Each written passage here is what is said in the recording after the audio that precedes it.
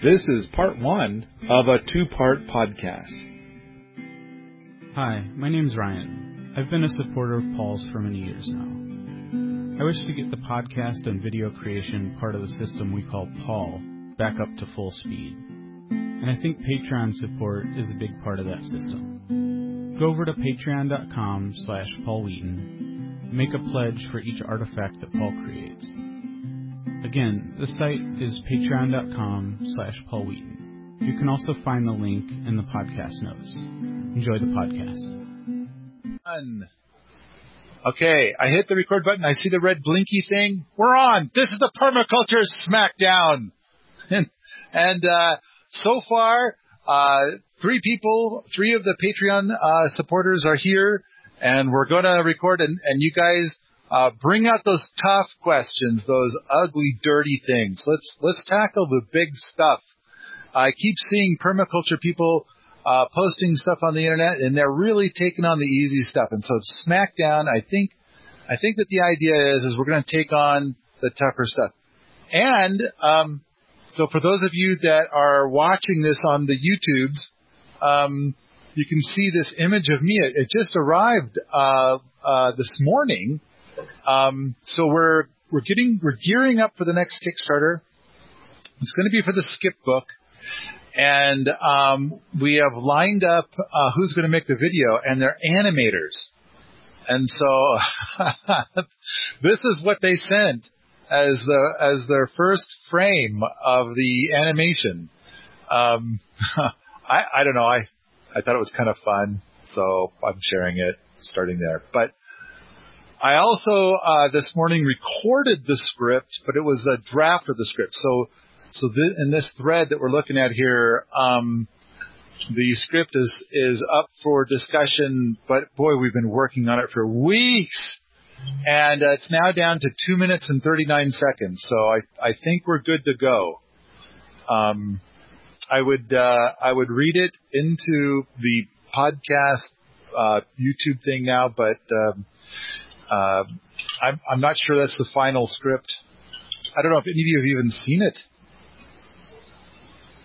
Nobody has seen it. Yeah, I was reading through that thread where you guys were getting suggestions and rewriting it on the first post. There's some good ideas in there. Okay. I'm gonna answer. So before we started recording, it sounds like Opalyn has a question, and then Katie has at least one. So, Opalyn, what do you got for me? Hey, Paul. Thanks for doing this. It's really exciting to have some of your time.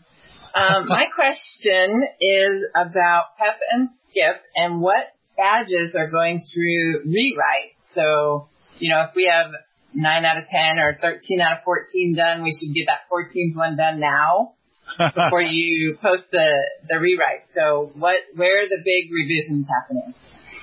Oh, boy. I know that the way that we're doing natural medicine has had a major upgrade. And so the sand badge is pretty similar to the way it's been. And it's like you're going to kind of create your own little apothecary.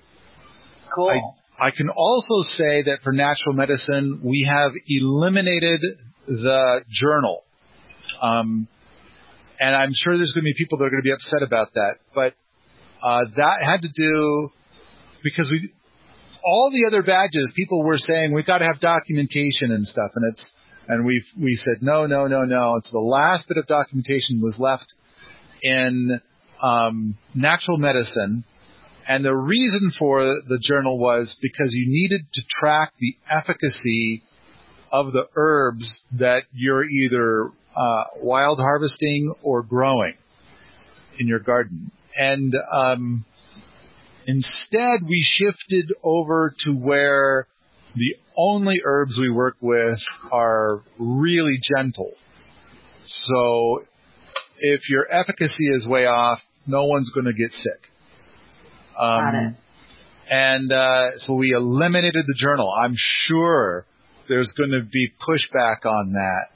But, boy, we had a lot of long debates about that. And I kind of felt like the journal was leading to a bunch of other issues. And on top of that, there was getting to be a massive amount of other things people wanted to document in natural medicine, which makes sense. But the straw, wood, and iron badges are really amazing. They go in a really different direction. And we've invented the idea of Aunt Natty, being Natty for natural medicine. And what Aunt Natty would do. So basically there's this massive world of conventional medicine. There's this massive world of naturopathic medicine. And we don't want anybody coming after us telling us that we can't whatever. But we've found with Aunt Natty this enormous area that we can do. And that is like for things like over-the-counter stuff, as well as, the things that you wildcraft, as well as when your doctor sends you home and says, drink plenty of water. Aunt Natty's there saying, drink plenty of water. So we're kind of working in this space. So I kind of feel like this was an enormous leap forward. So there are some big changes coming in natural medicine, but we are about to wrap up all of PEP, and then we're going to have a powerfully strong focus on PEA. And I know that we have nailed down at least 2 badges in PEA, maybe even 3, but we're making some strong forward velocity in PEA. But Paul, I know what does PEA stand for? Permaculture experience for anyone, or some people call it permaculture experience for apartment dwellers. And so the focus is that it's for anybody living in an apartment anywhere in the world. So that's another one. Permaculture experience anywhere. So PEP is going to be a permaculture experience according to Paul. So a lot of people are already frustrated that it's like build a hugelkultur. And then some people are like, well, I live in an apartment. I can't. There's my landlord would get so weird if I built a 7-foot tall hugelkultur in my living room. And just put it in the tub. There you go. Where were you when we had this conversation earlier? Just build it in the tub. You can take it out after you take your picture. We don't care. Good That's point. Right. Drainage is built right in. So, people keep calling you a dirty hippie anyway. Why not? So, all of the aspects are currently published out at Permies in the skip category. And the only ones that are not at 100% right now are natural medicine and textiles and Nest. And I sure hope somebody other than me finishes Nest. Because I think Nest is done. Like Nest has just one badge left to do. And I think we're all putting it off till last. And so anyway, I know that I have only one badge left to do in Nest, and now I'm hearing that it's going to change. So instead of waiting till the spring and warmer weather and nicer environment to do a load of laundry, I'm going to do that soon. I know that we made some changes in that. We were taking it on a couple of weeks back. And I know I took out the BB about something about doing 10 loads of laundry, and I'm kind of thinking there's no Otis factor here that I can see. But it does seem like we came up with some much better stuff. I think we're talking about the straw badge in Nest. Do we? I don't think we even have. I'm not sure. I'd have to go look it up. Do we have a wood or iron level for Nest, I'm not sure if that's in the plans or not. All right. You're asking me what's going to change, and I know those three aspects still have work to do. And I know that you have been neck deep in the stuff with textiles.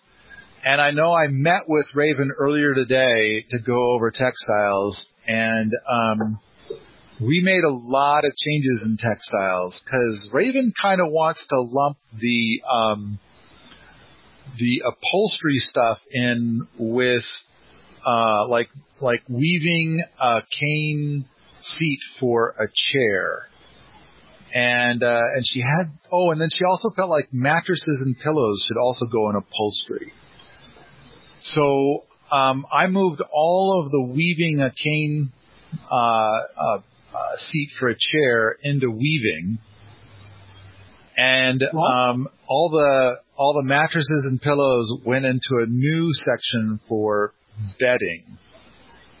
And then only things that involve fabric mounted on wood goes into upholstery. So I made that big change. Did you guys see that today? Yeah, we had, so you and Raven met, and then I met with Raven and Nicole and Mike, and we had a almost 2-hour long conversation, and then I saw the email for this, and so I jumped over here. And so we talked for almost 2 hours. We talked a little bit about the leash. I always really appreciated hearing about how the straw badge level is going to change a bunch.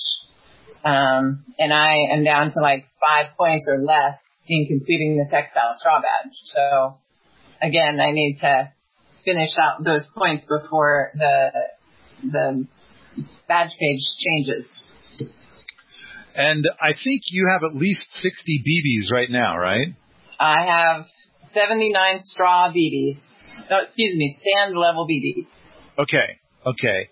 So you must be super close to getting PEP 1 certified. I would think so, but it doesn't feel like it. Like I have 3 sand badges, and then I have like 6 more that I have 1 badge bit left to do. But I was looking at it, and it's possible that I would have like 18 to 21 sand level badges by the end of the summer events this year. Okay. Well, you only need 16. 16. Yeah. And then you're PEP 1 certified. Right. Okay. And it seems like when we kind of have looked in the past and did some quickie math, that it was about 80. But I think Mike, in order to get PEP 1 certified, he was pushing 100. But it turned out that when he did get PEP 1 certified, he was also halfway along to getting PEP 2 certified. Yeah, so I have over 125 badge bits that I've completed, but quite a few of them are straw. Okay. All right. Now, when you're doing this, are you thinking like, I want to get PEP 1 certified, or are you thinking I want to get the iron badge in textiles? Based on conversations I've heard, it's unlikely that I want to get the iron badge in textiles. For a lot of different reasons.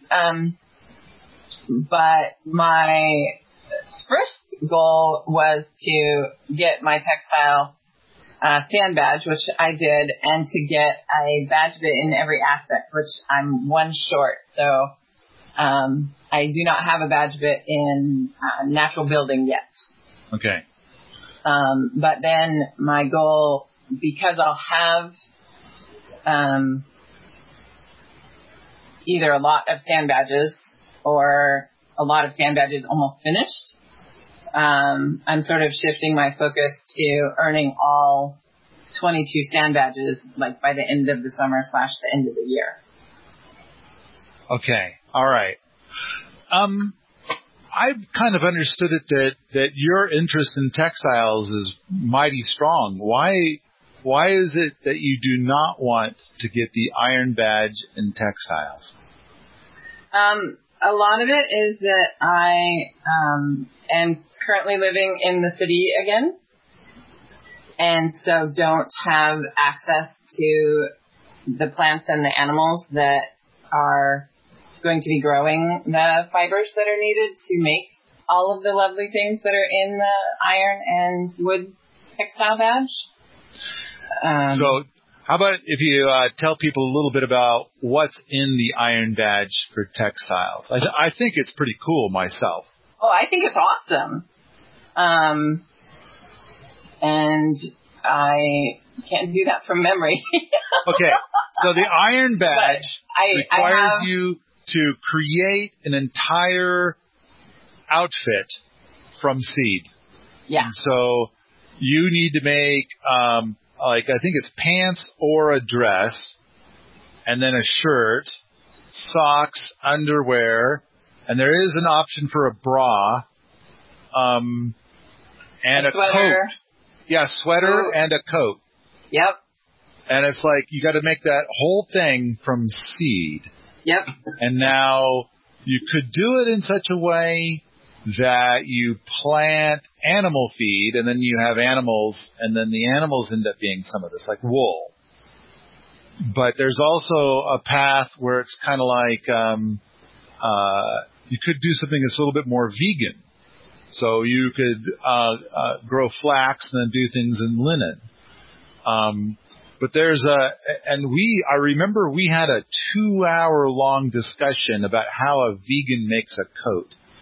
And so that's in there too. So that's one of the things to get the iron badge. Right. The next thing is that you got to make a couch. Mm-hmm. And another one is that you need to do either a large teepee or tent. Something, and there's a couple of other things in that realm, but that's fabric arts. That's yep. Textiles, is to make something big, really big, and outdoors. And that's like that. And there's a few other things, but those are the big ones. And we worked very hard to make it so it would work for vegans as well. Although, I really appreciated the separation of upholstery from housewares, the bedding and towels and things like that. Oh, good. That was done today. I think one thing that you've bumped into that I know I've been asked several times about textiles is it's like, well, what if I have this synthetic coat or this synthetic thing over here, and I'm going to reuse it in something?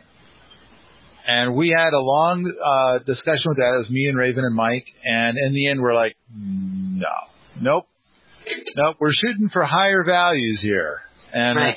and so I think we likened it to something like, well, why don't I just use a little Roundup when it's really convenient? I won't buy any new. I'll just use the Roundup that was going to be thrown away.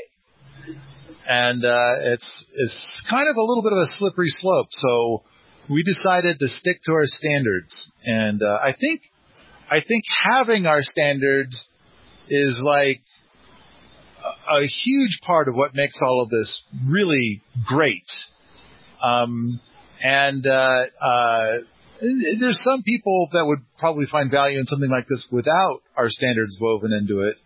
But I am okay with doing it because we are weaving our standards into it.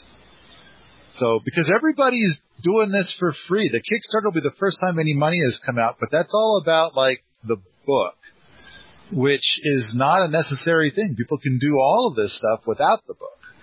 Yeah. All right. Isn't the issue that you run into with synthetics is eventually you have to compost that or dispose of it of some way. And if you can't compost it, then you're ultimately putting it in a landfill. Yes. So even if you have the synthetics, it makes sense to continue using it and reusing it as often as possible until it's truly just unusable. But at some point, you're going to be burying it or burning it.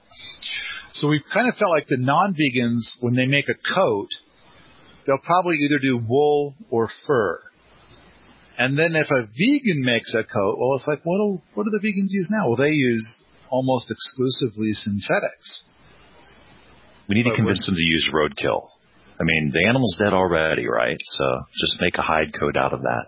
I think you might be laughing, but actually the values of a lot of vegans are okay with that. And it's like, I hope Fred doesn't get too annoyed, but I ask him questions about his vegan values all the time.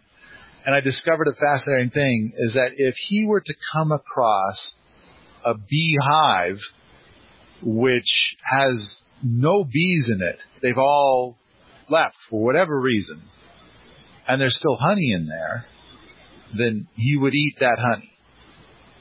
And that would be like the only instance that he would eat honey. But, okay, the thing is that we want to improve the values of the vegans, so we want to respect their values.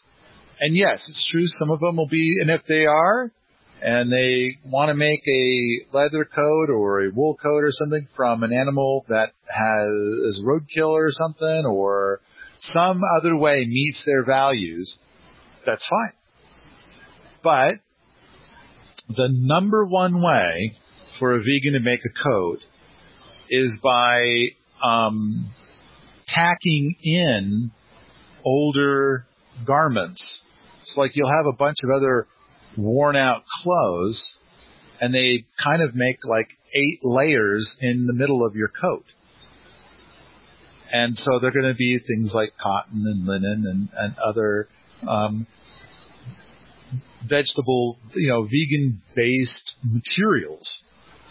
And they don't insulate particularly well, but they'll insulate well enough. And so then, if you've got an old garment that's worn out, such as what you're talking about, you could throw it into the compost pile, or you could mash it into a future coat.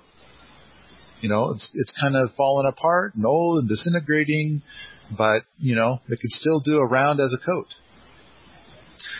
Opalyn, do you have anything else for me along those lines? I think that's an awesome update. Thank you. All right. Katie, you're up. Yay. I have 2 questions that I know about. Way to keep your end open there. All right. Let's start with number 1. Okay, number 1. This is a question I've been trying to figure out for a while. Hopefully it doesn't have a super easy answer. Otherwise it won't make a very good Smackdown. But I've been thinking about, I'm sort of desirous of having a small herd of ride-eat animals. And so I want to figure out how to do that in a good way. And thinking about what you said about chicken tractors, if you have a chicken tractor and you leave it a long time in a certain spot, they will start out with the chicken candy and eat it all. And then they will eat the chicken so-so fine stuff. And then they will pretty much eat the poison stuff because they're just so hungry. And, that is I've heard with intensive rotational grazing, that's sort of what I'm hearing from how to control all the stuff that they don't like to eat.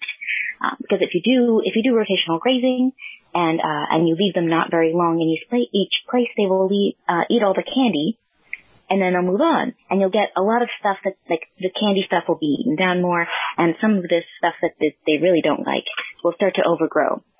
And so I've asked people who have cows, what do you do about these plants that start to take over because they're not getting eaten and they're getting all this sun?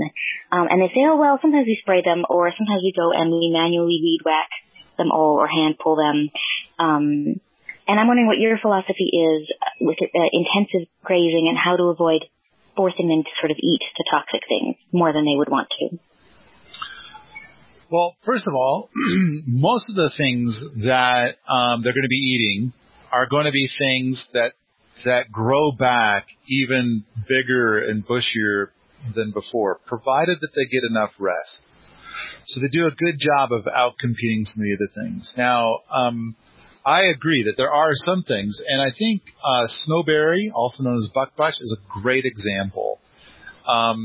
it is something that is mildly toxic to animals, and it does really well in my area because it's a nitrogen fixer. So it can it has its own little cheat in that way. But because it's mildly toxic, it's kind of ignored by the animals throughout most of the year. But when winter comes, it's like oftentimes the only green left. So a lot of the deer eat that in order to survive.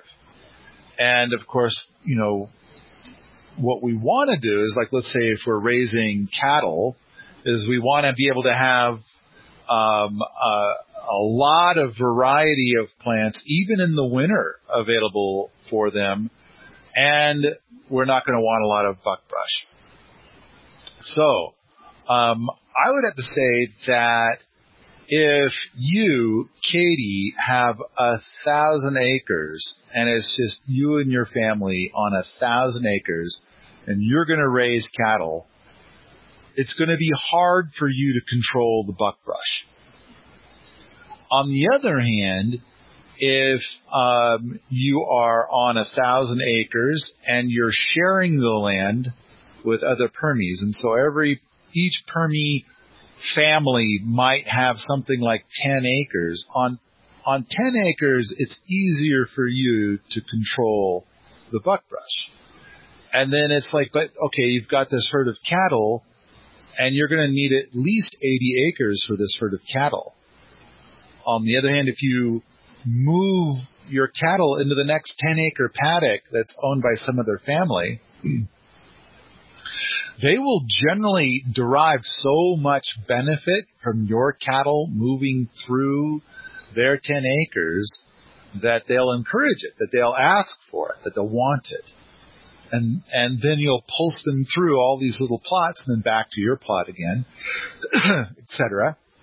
And then there's lots of benefit. And the gardeners that are located on each 10-acre plot will not do a perfect job, but do a better job of how they select it. I mean, if you are managing a 1-acre garden and there's a bunch of buckbrush there, and it's rare that anything ever eats it, and you know it's toxic, I mean, it's not hard to remove it. I mean, you're probably going to remove it just because there's something else that you want to grow right there.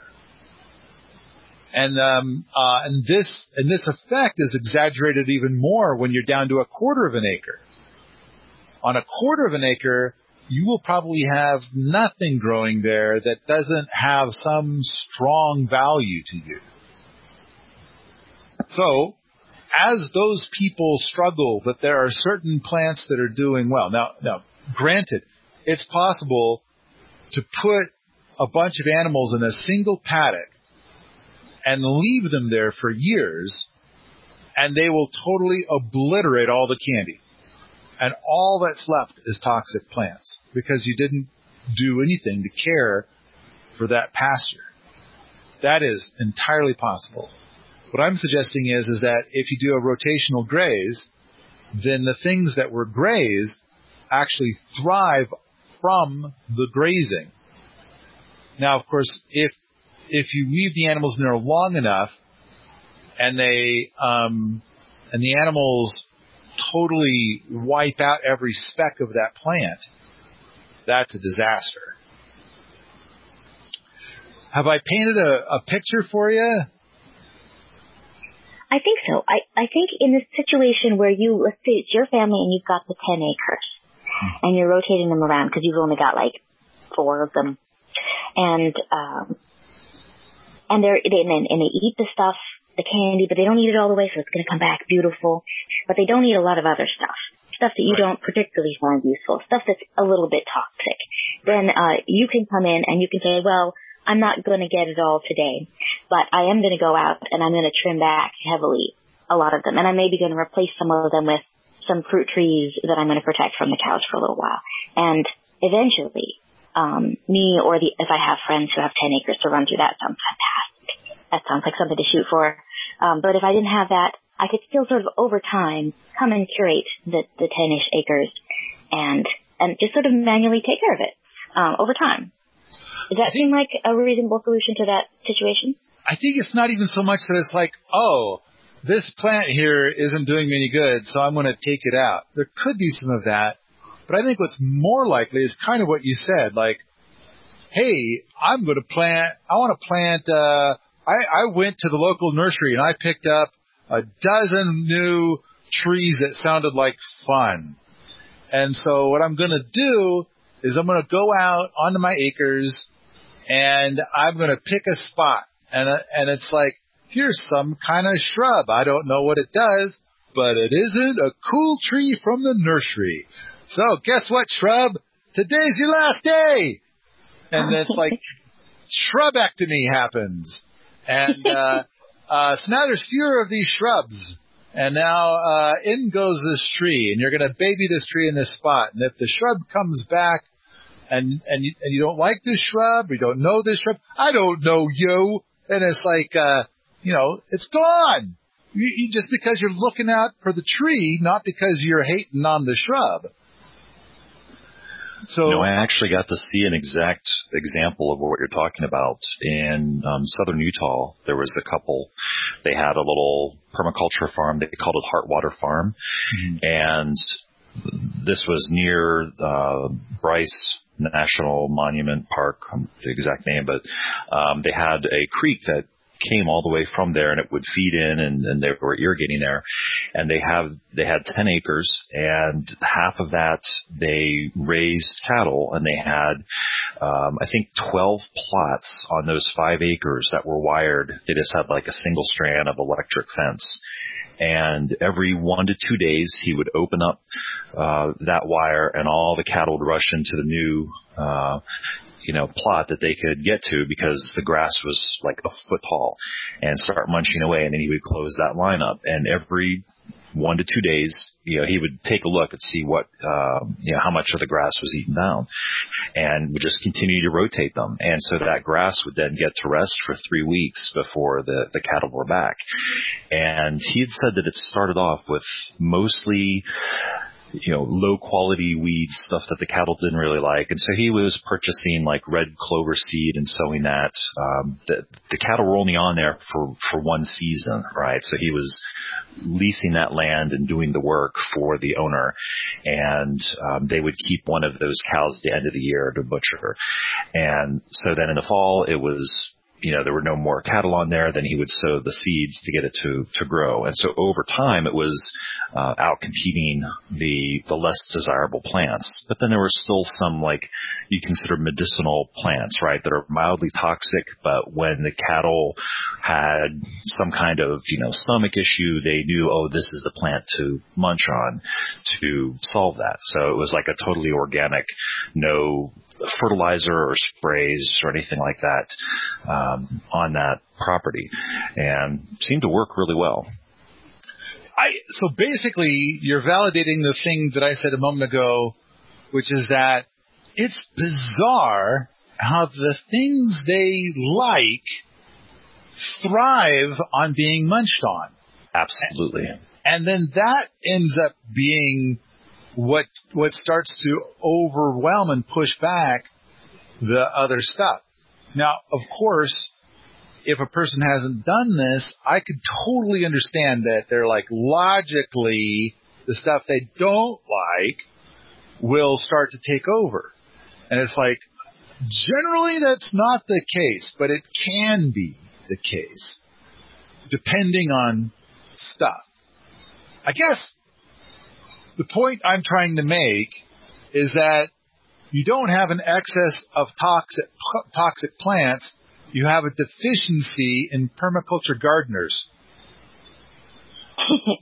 So, like, if you're looking at a plot and you're like, oh man, I'm running these cattle through here and all, whatever, and I'm just getting overwhelmed in all of this snowberry. It's just everywhere. It's out of control. This whole thing, which is in my imagination entirely, it really sucks. And it's kind of like, if you had more gardeners per acre, all of the undesirable stuff would go away. I remember having this guy, when I very first bought the lab, came up with me, and he's looking at it, and he's a forester.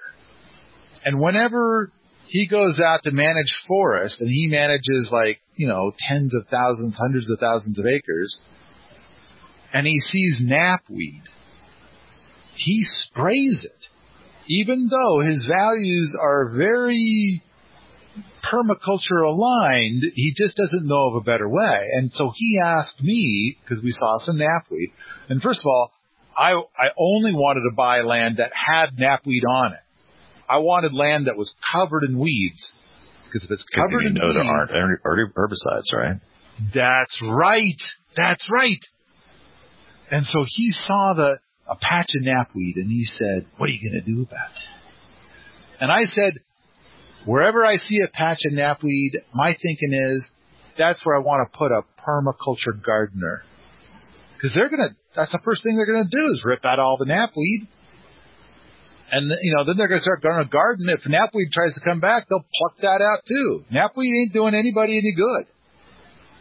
Same thing goes with the snowberry. They're going to pluck it out because it's like, I got something else I'm going to do there. And I don't know who you are. Well, I think most permaculture gardeners, when they encounter snowberry, they're either going to know what it is and pluck it out. Some of them might leave the snowberry for a little while in a particular spot.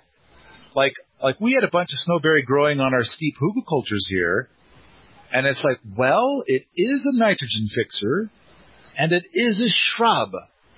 And so it's putting its roots deep into the hugelkulture and giving it structural integrity and putting nitrogen into this nitrogen-deficient soil.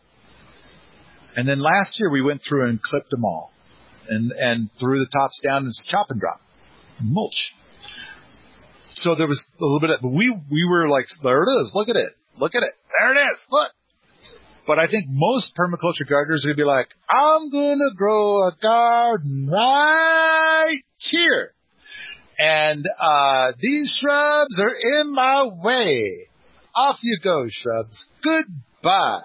And it's like, they're gone. No problems. So at the same time, now you've got, like, your Permy has grown all these gardens, and then you're going to say, I want to run my cattle through there tomorrow. And then it's like, no problem. We're going to go and harvest what we want right now. So that way when your cattle come through, they're not eating the stuff that we want. And boom, the cattle come through, they leave, and then everything grows so awesome. Yay. All right. Katie, did we answer your question sufficiently? Yes, it was great. Next question. This might be a shorter question. I have a question about rocket mass heaters, rocket mass stove parts, and sort of its physicsy a little bit. If you were to take a round, let's say that you carved a round wooden ball, just a little ball out of wood, and you put it in the rocket mass heater instead of a stick-shaped thing, would it still work, or does the rocket mass heater need to have the elongated shape to be burning? Wow. That is actually a really great question. I mean, first, it'll still work. The only thing is it's like with a ball shape, then a lot of the air that's coming down the wood feed is going to go directly into the burn tunnel and riser instead of like where the parts of the ball are burning. Whereas when we have a collection of sticks sitting in the wood feed, the air is pulled down between all of the sticks, and then it has to work its way towards the burn tunnel through the sticks. So there's lots of air passing by where the literal burning happens. I'm going to bet. So like Vegas is holding bets on your experiment. I'm going to bet it burns just fine. So like you get the fire going, and then you drop your sphere in there, your wooden sphere, and it's like, does it burn? I'm going to say yes. Mostly because there have been times I've dropped a block of wood in there at the bottom and kind of thought, man, I don't know if that's going to burn right because the air is going to just whip right past it. But nope, it burned just fine. Did good. So if for some reason you had yourself a large pile of marble-shaped wooden things, you could perhaps use them in your rocket mass heater. Okay, marble-shaped. So now, I mean, it sounds more like we're getting closer to like a pellet stove kind of scenario. Is that about right?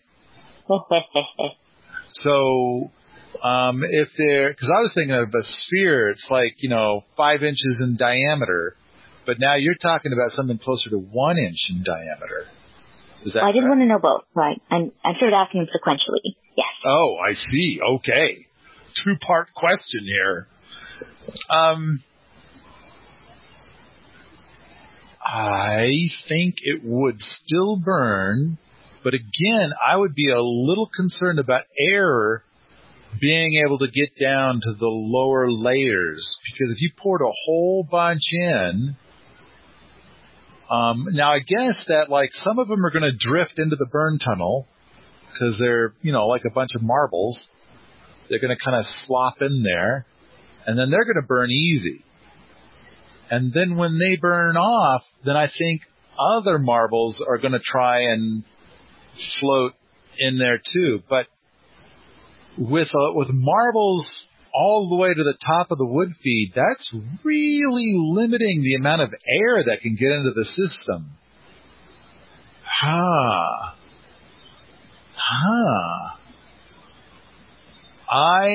I'm going to say that I'm a little nervous about the lack of air getting in there.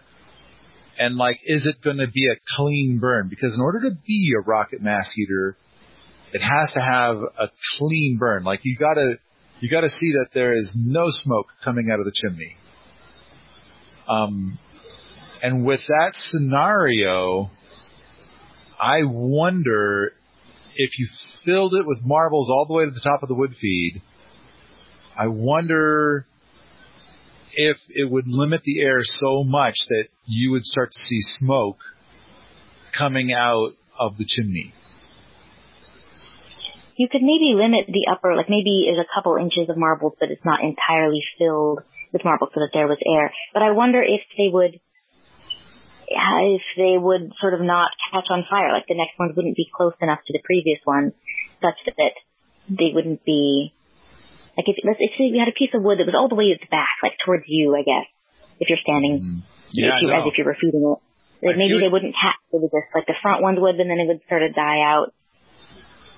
Wouldn't you also have an issue where because those top marbles would certainly be burning first, that as they burn down and you get sort of a little layer of ash, that would also, prevent those lower marbles from getting enough air and heat to properly combust, that you'd end up with like unburnt marbles at the bottom, or it would take a long time and then they just wouldn't burn, hot enough. If you do have an excess of ash, they can suffocate a fire. But assuming that you started this fire by scooping out, most of the ash, not all, but most, like more than half of it, and then doing it, here's what I'm going to do is I'm going to make a wild ass guess. And it's based on having watched a lot of fires burn in rocket mass heaters. And also throwing in a pile of bits of wood, including like even some wood chip like stuff and this and that, whatever we've got. Because I kind of like to get all the little floor sweepings from when you've been chopping wood kind of a thing and burn those too. And so from watching all of that stuff burn, I'm going to say it will burn. Your marbles at the bottom will burn entirely. I mean, Now, granted, I'm going to guess that you're not going to run this fire more than a couple hours, maybe 3 hours. So you're not going to build up so much ash that Mark's getting nervous. So I kind of feel like it'll burn. It'll burn completely. It won't be a problem. I mean, I've also seen stuff where I've had some coals near the burn tunnel and no coals in the bottom of the wood feed, and I'll throw a bunch of wood in there, and then I'll come back 10 minutes later and it's all burning just great. I mean, the wood that's near the burn tunnel catches first, and it starts to burn. And then the air is moving down and hitting all those flames, and then those flames kind of work their way back, and they burn everything. So I'm going to speculate it'll burn fine. Great. All right. And so, are there any more parts to your question? Did we answer it completely? I think you did. Okay. This podcast is continued in part 2. Don't forget, go out to patreon.com/Paul Wheaton and make a pledge for future artifacts.